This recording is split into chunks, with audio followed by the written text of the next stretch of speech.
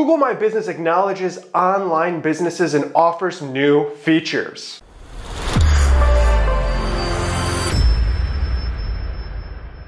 If you're an online business like us that operates in over 100 countries, Google My Business doesn't work for you because it's set up by a location basis. I have one location for Zima Media. It is the entire globe. So, with these new additions to Google My Business pages, it's making the experience better for businesses that offer online services. Now, right from inside of Google Search and your business page, customers and prospects can go ahead and request online care with a teledoctor. They can go ahead and book an appointment for an online seminar. They can request online estimates for their businesses and more. These are great features that I'm going to be utilizing for my business. And overall, one of the best ones that Google came out with is online classes. This is a really incredible one to show the curriculum right there from your Google listing page. So this is going to change a lot of our behaviors by offering more of a connection and using Google as the focal point of the discussion of your business online and on Google Search.